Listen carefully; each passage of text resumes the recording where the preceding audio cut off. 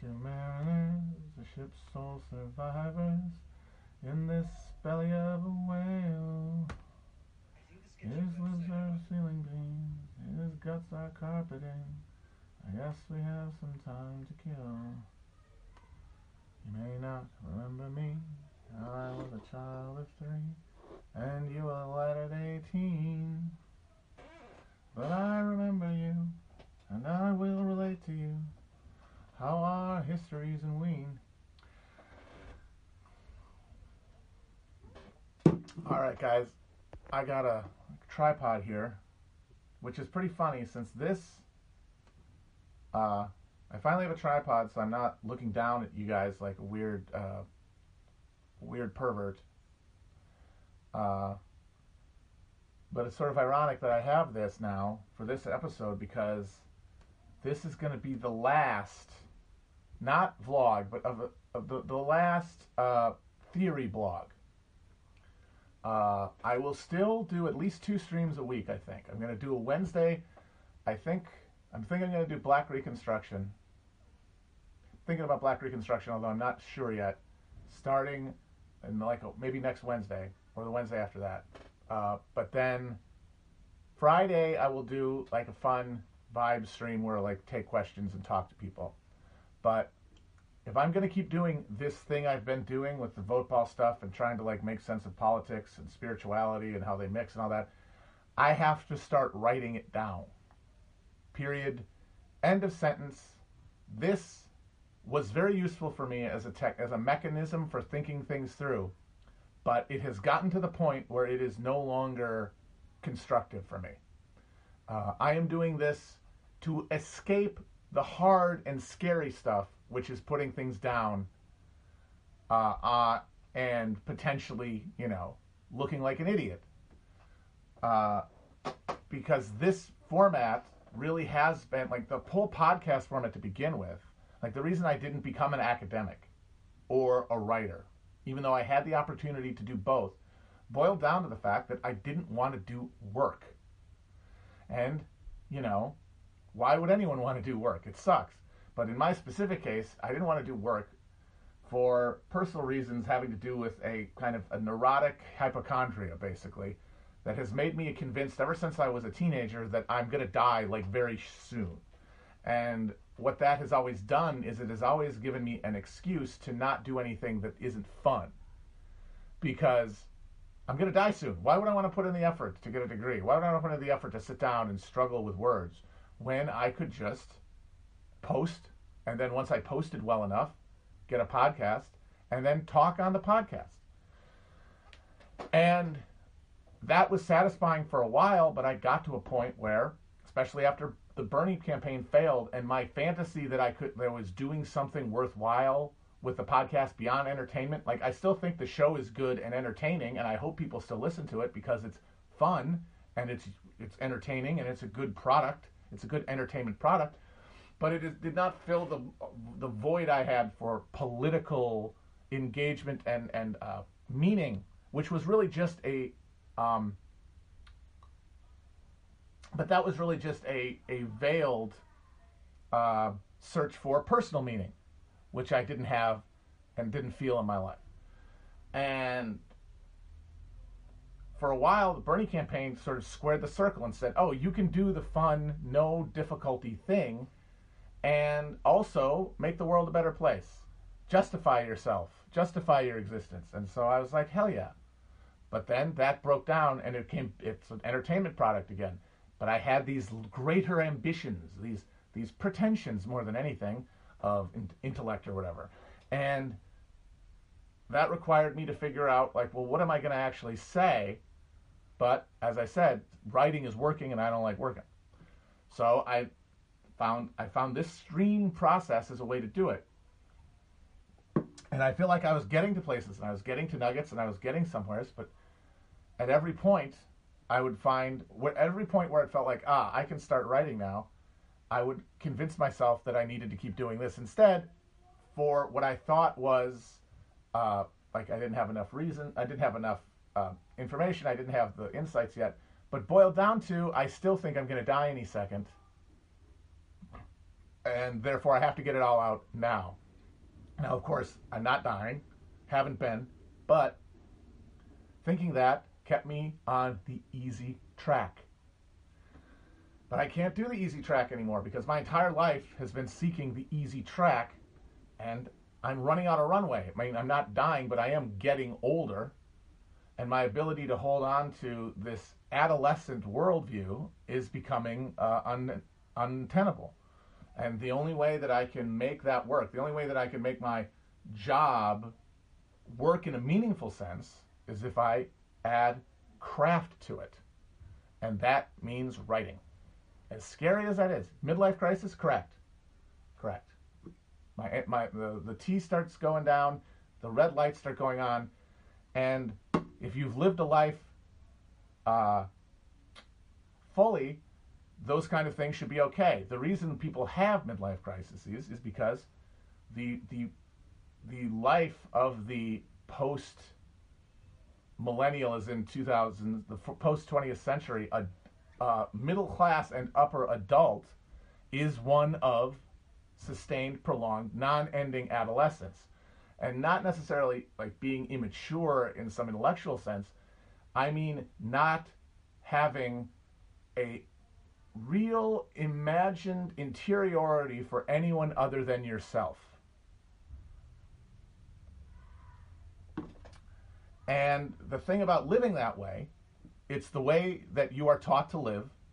It's the structure of all of our social organs to tell you that. It is the undergirding logic of capitalism that society is the sum total of people's self-interested acts, because those are the only kind of acts that truly exist and can be priced and therefore meaningful.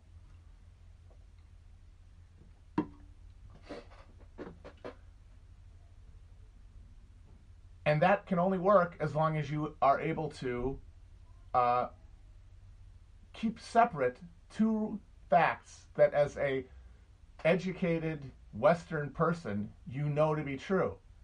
One, that you're going to die someday, your physical body, your meat will expire because it is finite like everything, and that your consciousness is the only consciousness that you recognize as real in the universe, i.e. God. You are God and you're going to die. That is the mindset of the Western capitalist subject. That is unsustainable. Just like the society that is made to produce these people and is made up of these people and whose institutions reinforce that mindset is doomed to a final irrevocable crisis when those two realities come together. And that's why people freak out around midlife, because they are running out of the ability to lie to themselves that they're not going to die. And I personally have clung to politics and the idea of being a political theorist out of a desire to reason myself out of that dichotomy. Like, yes, I'm going to die. Of course I'm going to die. But maybe I can help make the world, remake the world along the way. Because obviously, like many in my generation, I did not have children. I have not reproduced. I mean, part of that is because that narcissistic track makes people value their own pleasure over the sacrifice that's required to raise another person. But also, even if they wanted to, it's harder and harder to do it because it's more and more fucking expensive. And so I find myself without a legacy. You know what I mean? And the thing is that a legacy is not necessary if you have community, if you have love that transcends your individuality. That is the religious, spiritual connection to other people. And if you have that, then as you get older, as the pleasure that you seek becomes less accessible, it is replaced by other, deeper pleasures. But those aren't to be found. So make a mark on the world by writing some masterpiece that somehow synthesizes all world history and philosophy and brings about, if not in your lifetime, in the future, the New Jerusalem. And that premise is as much a denial of death as the personal one, because this social order is already dead. Look, just like we're all already dead, in the sense that the end point is certain. Like, here it is. This is a point where every individual and every social order ends. And then there is you, the individual. You know it's here somewhere, and you know you're getting towards it, but you don't know where it is. And psychosis, schizophrenia that powers our society is generated by the splitting of the human into a body that feels and senses, and a mind that imagines itself separate from that process. Now, if the mind is separate from that process, it cannot conceive its own end. It is infinite, and the mind has infinite capacity.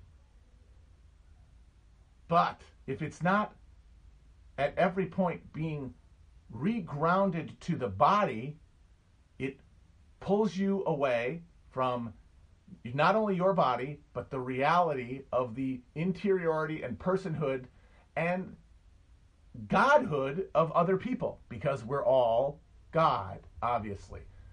God is every consciousness in one giant fucking diamond, and every one of us is a tiny facet, and we are defined by the light that hits us.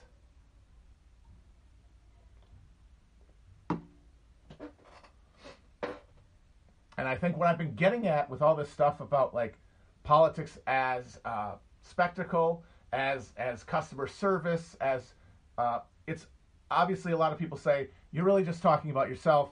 I am talking about myself, but people like me are the consumers and generators of political culture. People very much like me, in class position, in education, I mean, mostly in race.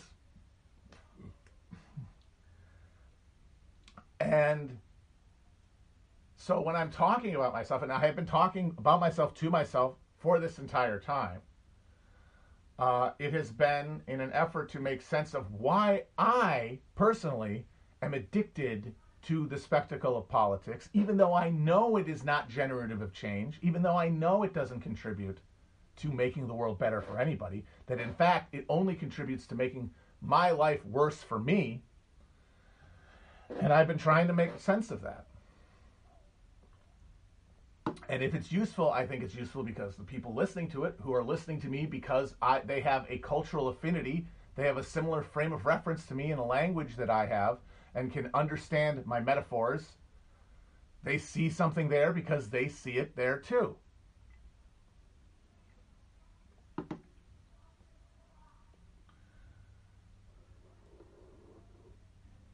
Because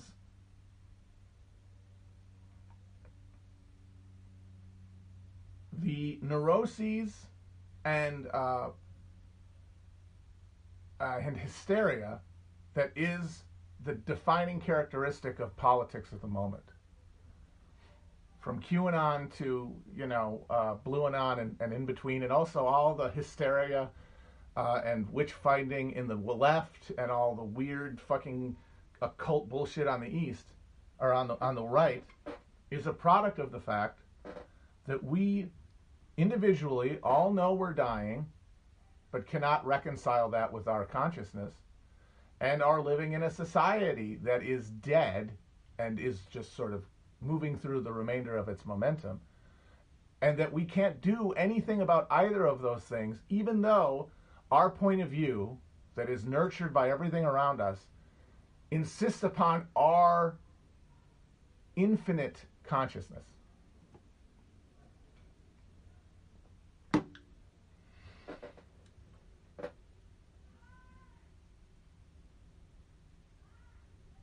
Because the reality of existence, and I've said this before on stream, is that everything has already happened.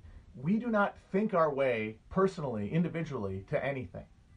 our emotions and the thoughts that connect to those emotions afterwards are all generated by our encounters with the world. We do not generate that. Like you start crying before you're sad. Like we know that neurochemically. You start crying before you feel sad. The sadness comes afterwards to make sense of the tears. And what that means on a social level is that there is this distance between our understanding of the world and the world as it actually exists, the physicality of it. And in that delay is where we live. And we're really just hanging out there. We're not in charge. We are bystanders. Like, we can't make our bodies not die. And that means that and if you are an educated person who knows, as all Westerners do, that God isn't real, and as I've said, Christians don't really believe in God either. They are making the same hedonic calculus that the rest of us do of, I'm enjoying personal pleasures, finite pleasures that are at the expense of others, but all of those pleasures, the piling of them up increases my anxiety because I know I can't take them with me and they will end someday. That is an irresolvable conflict unless you create a fantasy, create a story that connects those two things. And Christianity is a story, Islam's a story, they're all stories. And I would argue that evangelical Protestantism is essentially the defining religious expression of that contradiction, and that Wahhabist Islam is as much part of that, and mainline Christianity that is now turned into liberalism, which is its own secular creed, is another version of the same thing. And that is coping, as people like to say on the internet. Cope. We're coping. So if you don't know, if there is no supernatural, there is no eternal, there is no ineffable, because we can't feel it. Remember, we only know things if we can feel them, if we have felt them. We learn through experience. We connect bits of like symbolic rationality to physical encounter. And so since we do not physically encounter anything ineffable, anything religious really, anything truly spiritual, anything that isn't marketized, we reason to the reasonable position that all there is individual pleasure and hedonic indulgence. But that over time becomes unsustainable because the clock is always ticking. And the clock, culturally, socially, planet-wise, is now ticking louder than it ever has. And that causes midlife crises. It also causes political breakdowns. Because in the West, we're talking about America here specifically, politics is not a battle between exploiters and exploited. It is an expression of a reality of class oppression that, thanks to spectacleization and media and atomization and all the things we've talked about, manifests as a neurotic, essentially extended public nervous breakdown of the middle order.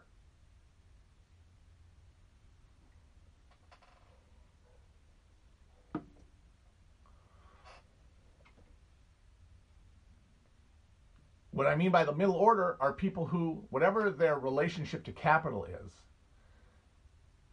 the reality of the life is that they spend more time unalienated than they spend laboring. I mean, obviously they spend all their time alienated, but I mean, they are not laboring they are not working, if you know what I mean. Even if they have a clickety-clack job, they're not really working that much. They have a lot of free time.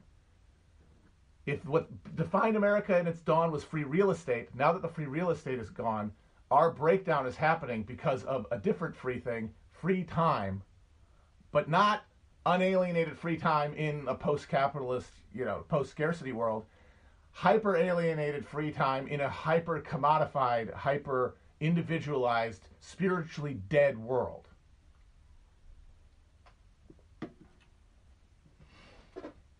And that means that Karen talk to the manager politics is the politics of people individually and then collectively as they talk to each other and express their politics and go online to talk about it and perform them at voting booths and in public demonstrations is a nervous breakdown.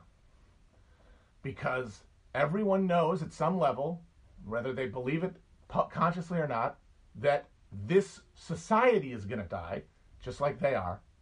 And what I mean by that is not like going to die apocalypse. I mean that there can be no better moment than the present. And that is what drives the neuroses of the last man that we all are, which is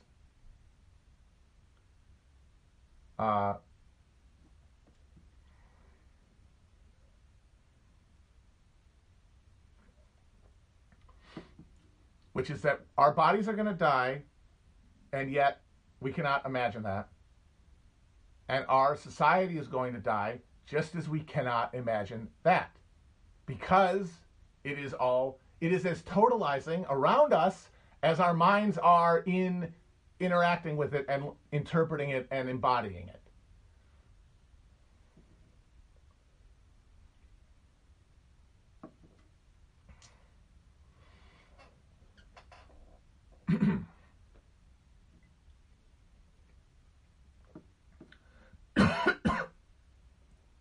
And so, if you want to understand what politics are, it's that.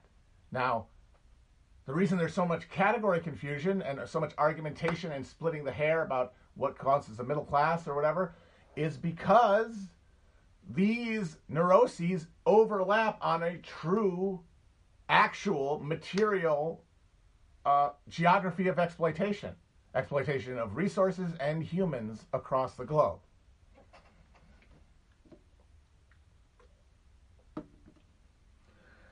And that means that stuck in that middle strata, it's just like being stuck in your body.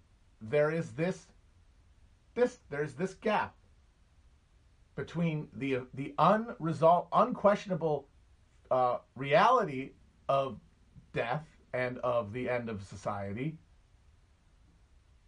and our hopeless and powerless position waiting for it. That is the reality of the middle class existence, where you have the relative ease to have leisure, but none of the material security to ensure to feel secure in it. What I mean, and what that does is it's a recipe for individual and then individuals interacting with individual group psychosis, things like QAnon. Because if you're trapped like that and your body is dead, your society is dead, all we have are our minds, our illusionary separate ego consciousness, and then the collection of those that we can cobble together into a political coalition. And so we think that we can think our way out of it. We think that we can, and again, when I say we, I mean me, and you can tell me if I'm wrong. We imagine, we hope, we soothe ourselves with the idea that we can think our way out of it. Because just as we cannot bodily conceive of living forever, we cannot conceive of meaningful political mobilization because we do not have class consciousness.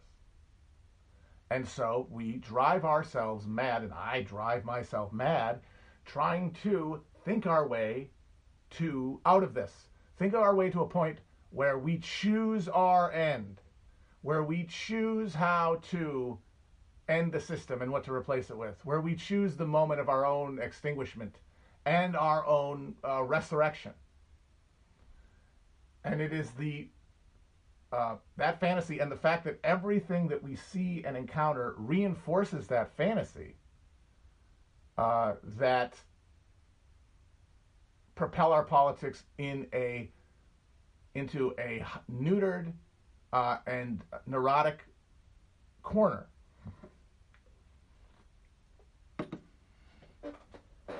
Now, the point of this is not to say it's all fucked, don't care about politics. And even to log off. I realize now that the log off thing was literally me looking me in the eye and telling me what I had to do. I don't know what you have to do with the computer. You probably have a bad relationship with the computer, because most people have a bad relationship with the computer. But how that manifests, I don't know. I definitely do know, though, that my relationship is bad, and I know why it's bad. And so I know that what I have to do is cut off my justifications for maintaining my unproductive relationship with it. But the thing is, I'm still a podcaster / public, talking head type person. I don't have any other skills. I like doing this, and I would like to get deeper into questions. Not really political questions, because politics, the grasp towards politics was my grasp towards a illusory immortality, to history, which is where I feel most comfortable and where I feel most intellectually stimulated, because I feel like I understand it. Like I've said about the thing that Hegel said, the owl of Minerva flies at dusk. The fact that everything is protean and floating at all times in the present means that I do not feel at my most useful, comfortable, insightful when I'm trying to talk about the current moment. I feel like if you can periodize a era that has already happened, you can find something there that's meaningful, and because this is all one story, you can find the patterns and meanings there that can be applied by other people to the world as they encounter it.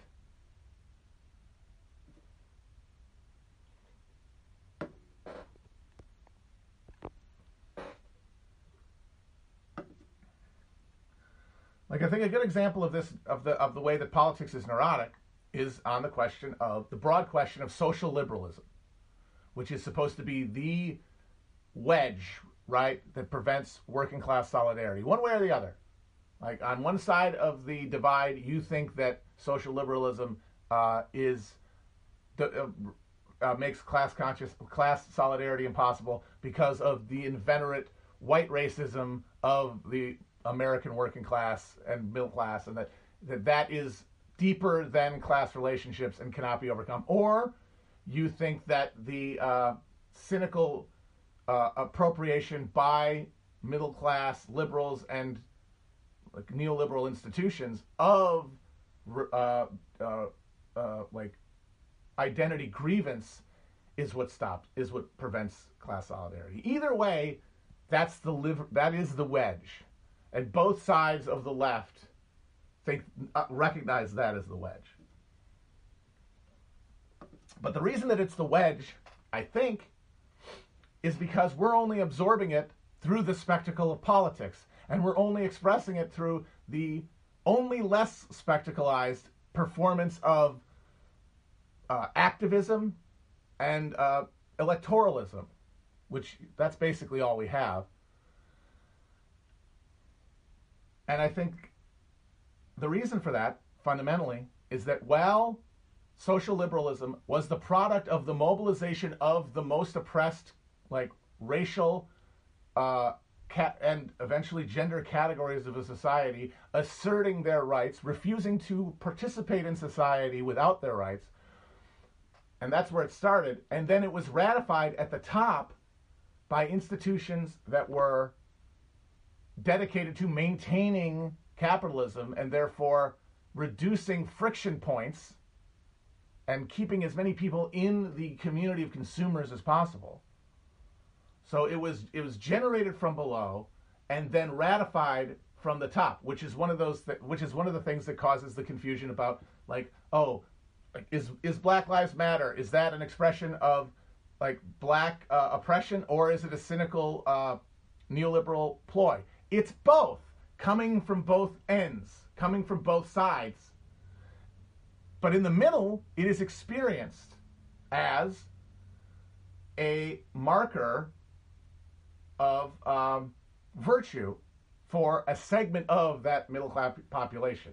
The ones who most likely went to college and absorbed social liberalism there. Because once it was ratified at the top, it had to filter down through the superstructures, through things like institutions. And you went from going to college and learning about how like the rising tide of color was going to swamp white supremacy from Professor Lothrop Stoddard to learning abolish whiteness by that Kendi dude, Ibrahim Kendi. The thing that happens there is that in the middle, the governing institutions ratify a shift that is the product of genuine oppressed political mobilization. And then it's generated in the superstructure, and people encounter it, and the people absorb it because of where they grew up, what they experienced growing up, what career the path they took, the values that they hold otherwise. They are accepting it for what they think are reasons of personal virtue. They think, I believe, like the people who have the signs that say, "We at this house, Black Lives Matter, all love is love." Those people think that they're doing that because, and I should say that it is more common among relatively secure coastal members of this strata. And of course, I am excluding people who are members of these groups who are obviously motivated by self-interest, but a self-interest that is totally understandable and is separate from this neurotic thing that we're talking about. I'm talking mostly about white people. And while people think that they have gotten to enlightenment, social enlightenment, through their own virtue, what they are really doing is they are validating their class position and absolving themselves of the guilt involved in being in that middle strata where you are alienated, where you don't really have control over anything to the degree that you can feel empowered, but you also are the beneficiary of a shit ton of direct exploitation. You are the beneficiary of things like the GI, the racially applied FHA program, and the GI Bill, and gentrification, and all of those things, as well as, of course, the labor of our colonial subjects on the periphery. We're all in a position where the only things we can find around ourselves to distract ourselves are indulgences that by definition are tied to the suffering of others. And in that situation, social liberalism is a way to consecrate that relationship.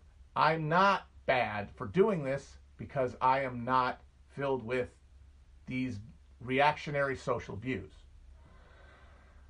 And what that means is that when we have discussions on questions of social liberalism and how to integrate them into class politics, they are dominated by neurotic white liberals who are unconsciously, for the most part, trying to defend a thing that is central to their very fragile psychic ecosystem that allows them to continue consuming.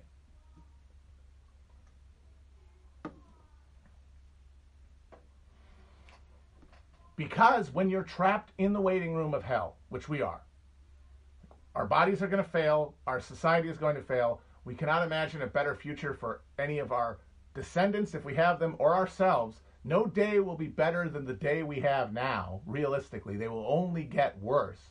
But the end hasn't come yet unless you fully accept at a spiritual level, by by living in a body, by feeling, then you will try to get out with your mind. And you will build sandcastles and Sudoku puzzles and riddles that you will solve to avoid being in your body, to avoid confronting the reality of the life you live.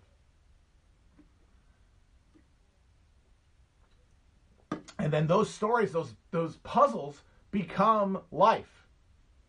And that is what internet politics is. It is everybody asserting their own fantasies of absolution and liberation that are premised on a delusion of a unlimited consciousness. Now, of course, once again, I'm referring to myself. But once again, if that sounds familiar, that's why. And so what happened with me is that I realized that when I'm doing politics by doing this, but I'm lying to myself that this is enough, that I'm helping. It's not premised on a desire to help or love, like I've talked about. It's selfishness. It is reaffirming to myself that I can still do this, that I can still solve the riddle of history and consciousness and life. I cannot do that. But what I can do is the thing that I have avoided because I thought I was going to die, and that is fucking right. And now I know, in a way that I never really did before, that I am not on the precipice of death.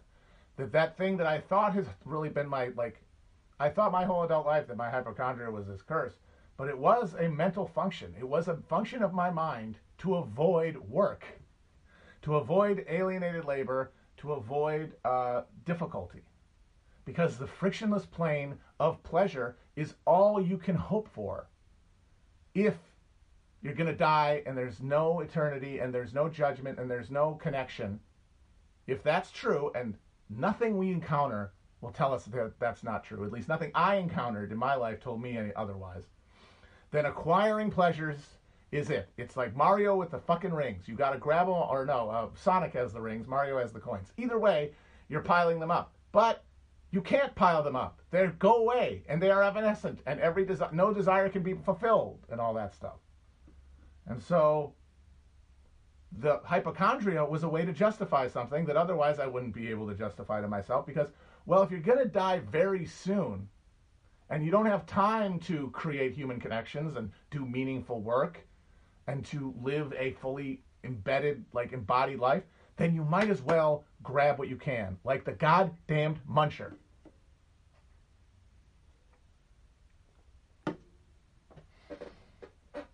We become the muncher. I'm not kidding about the muncher being the avatar of me. If you think you're the muncher, tell me. But I feel like I'm the fucking muncher.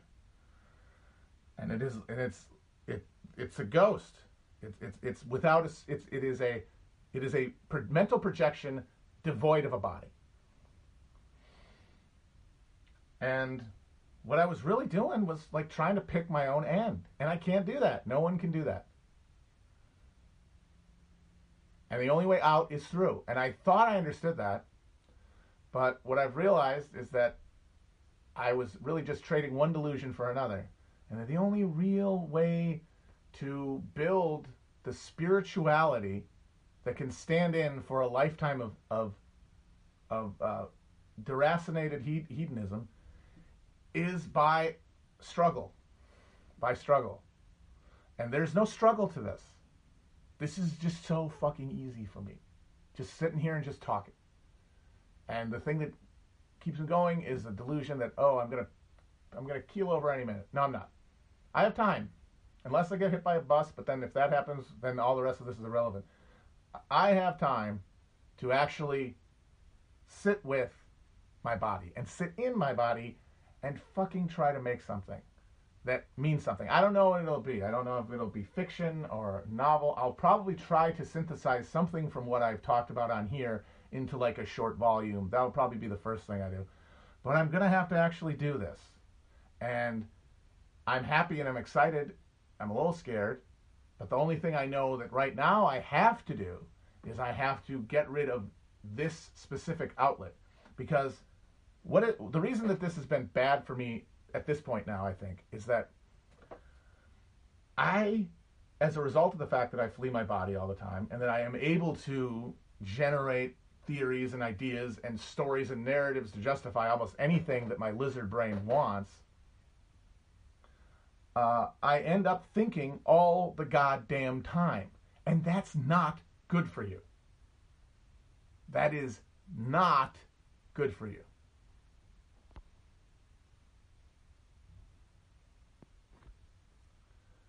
Period.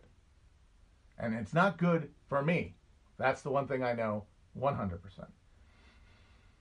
But I think writing could be good for me. Writing could be part of that whole, soul craft thing that people talk about. Because that gives you a reason to sit and think through things. Because the vlog concept was, I got to, instead of sitting and thinking through things, I got to just have kind of flight of fancy thoughts all day, sit down, put them together for a while, and then walk away from them, but then have to keep doing that and doing that and doing that. Instead of blocking off specific time to apply those ideas, which I think will be much healthier for me because it will allow me to live within my body and to cultivate relationships with other people and infuse them with meaning through experience. And so, I don't know what that's going to mean in general, but I just know that for that to happen, I need to wean myself off of the easy intellectual fix of coming on here and just fucking rattling shit off. But as I said, I will still do these because I need to, like I said, I'm doing a lot of reading for the Lincoln Project and I want to talk through some of it, but as a dialogue, not as a monologue anymore. And then I said I'd also like to do question and answer streams as a dialogue. And then the monologuing can be contained to a application of craft, not just talking, which is too easy. That's why I sought it as a fucking career. I mean, I didn't know I was seeking it, but I got there and I was able to succeed because I'm good at it, but it's too easy. For me, not in the sense it's like, oh, I'm so brilliant, I'm so genius. I mean, it doesn't take anything, it doesn't challenge me. It doesn't make me have to live in my body. Like when I'm doing this, I am a being of pure thought. I might as well not be a body. And that is this, it's a high that I then chase the rest of the week. And I have to avoid that. I have to think and sit at the same time. So I hope people have gotten something out of these like theory bombs. And most of all, I hope very much to be able to turn them into something more coherent, more supported, more thought through in written form.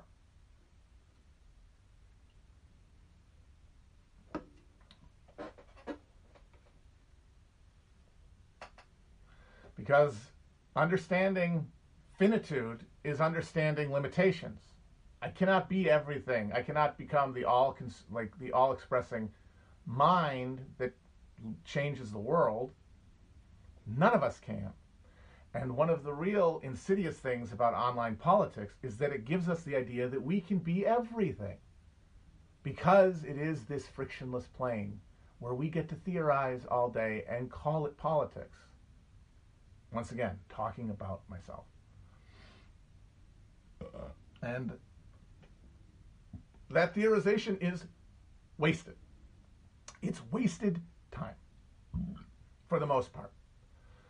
Because politics, I keep saying this, will come from experience, not from thought. Thought comes afterwards. Thought comes as a way of making sense of experience, not as a way to direct experience. And that's why I don't think that saying that we have to accept that this order is dead and that this society is dead is black pill nihilism. Because of course it is. Anything that comes after, whether it's unimaginably worse or better, will be unimaginable because of the totalization of capitalist realism. If there is a hope of the future, It will come from us. And I think we have the ability to do it. We not only have the resources, we not only have the technological advancement and the capital accumulation, we have the brains to pull this fucking off. If enough of us step off the hedonic treadmill and move towards a spiritualized, embodied life.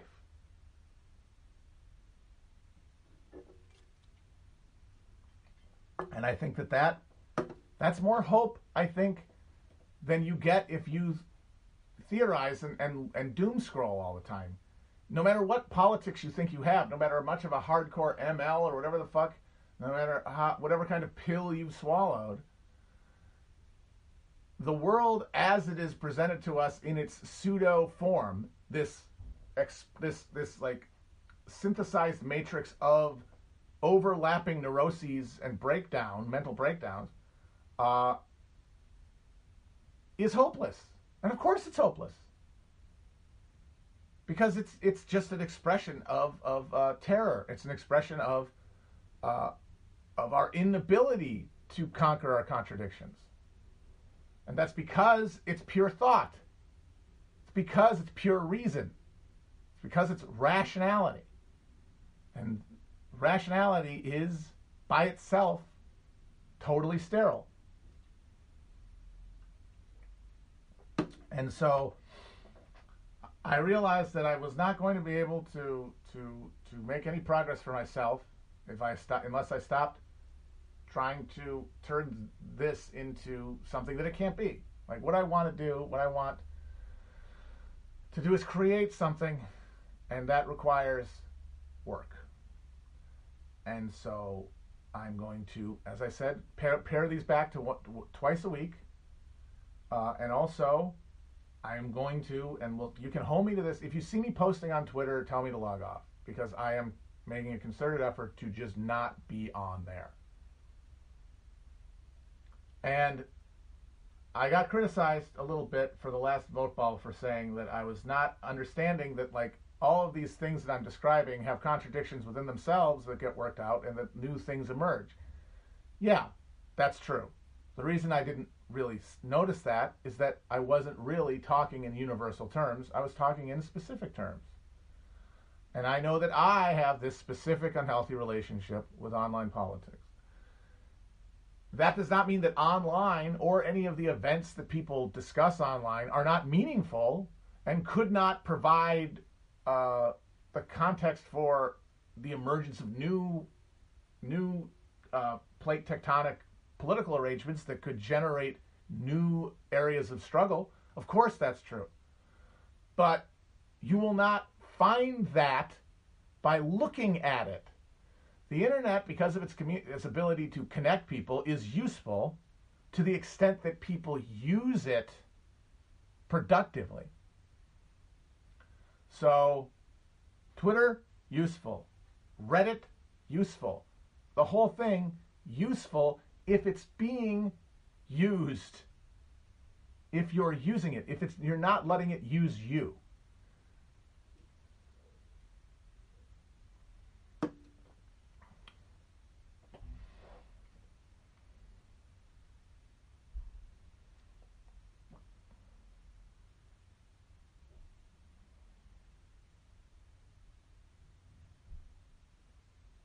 So look for that in the future. Hope to get something together, and I will update progress-wise as I'm working on it on here. But if I have if I get another vote ball idea, you will not see it here. You will see it elsewhere.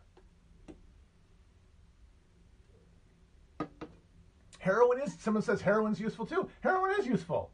Opiates are useful. Like when Marx called religion the opiate of the masses, he wasn't using it the way that fucking like dipshit edgelord atheists use it.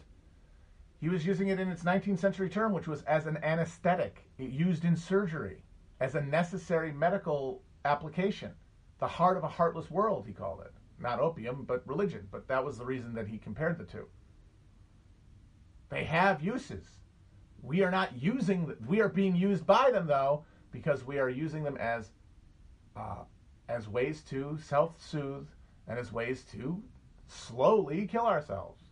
Because if we can have a better day than the day we have now, then it is up to us to pick our end, to pick when we go out. That is the fantasy of the apocalypse, too, that we all fixate on. That, like, well, if everything's going to be worse than today, and all of life is the accumulation of pleasure, and pleasures will go down over time precipitously, fuck, we might as well find a way, consciously or unconsciously, to pick a moment to say peace. But doing that is at the expense of every other person. And pursuing that line cuts you off every moment that you're doing it from every other person and leaves you a terrified, guilt-racked sliver of consciousness that cannot reconcile itself to its biological reality.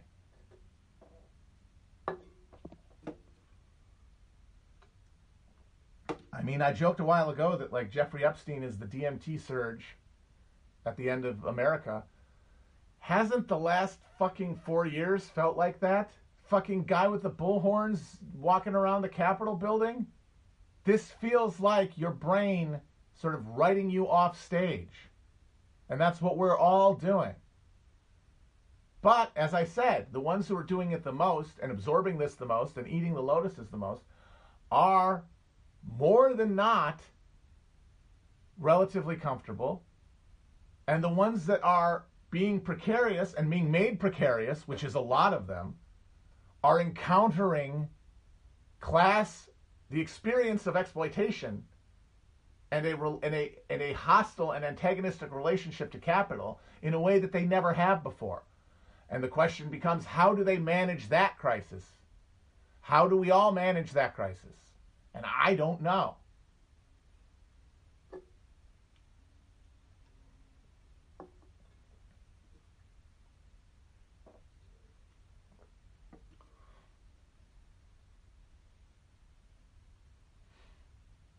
And I think that the black pill is a get out of work free card.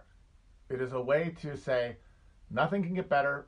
I cannot imagine anything better for me or for anyone else in the future. And so therefore I can indulge myself entirely. And I can just eat Skittles for dinner until I die. And yeah, you could. I mean, it's going to be harder and harder, as our access to those soothing pleasures becomes less and less. But you can stuff yourself, well, you can. And it will leave you alone. It will leave you isolated and terrified. And there's no way that you won in that encounter. Even if you were right, even if you looked around you and you were the genius who figured out that everything was hopeless, it doesn't make your life any easier. Just like being the genius at age 16 who realizes, oh my God, I'm going to die and God isn't real. Okay, well, what are you going to do about it? You still have to fucking live.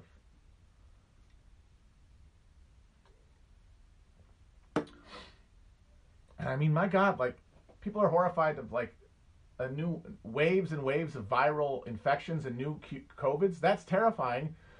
But I don't know how you could say that could make you black-pilled. I mean, my God, like, the fucking consumer engine of the American economy is about to collapse. You're telling me that does not give you fucking some sort of hope? Not necessarily that something better is going to happen, but that something different is going to happen.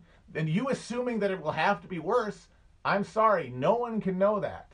You can only convince yourself that you know that to give yourself permission to keep doing what you think you want to do. Once again, talking about myself.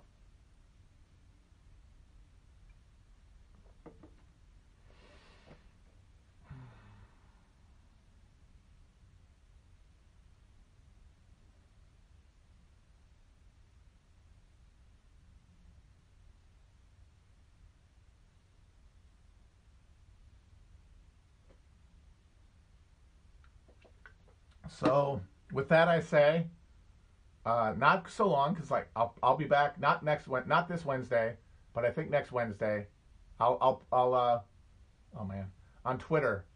Sorry, I will announce what book, if I'm gonna do Black Reconstruction or something like tomorrow, I think, and how long I'm gonna do it. But that'll be my only tweet. And but on Friday we'll do a hangout stream and we'll just talk. You guys can ask questions and chill. But yeah,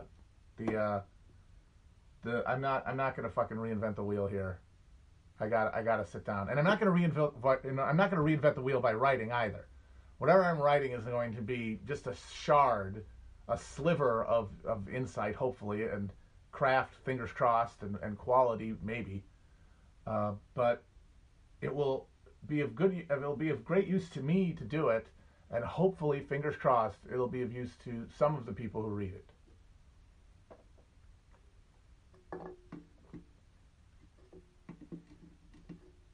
Yeah, we can do a state coins. Well, we're not. They already did the state coins. We can do something else though. Those are fun.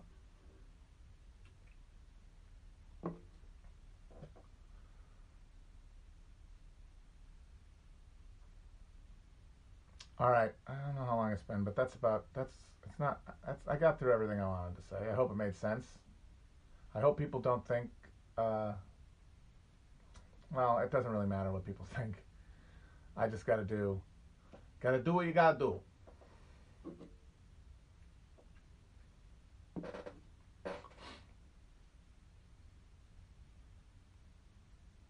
All right, folks. Peace.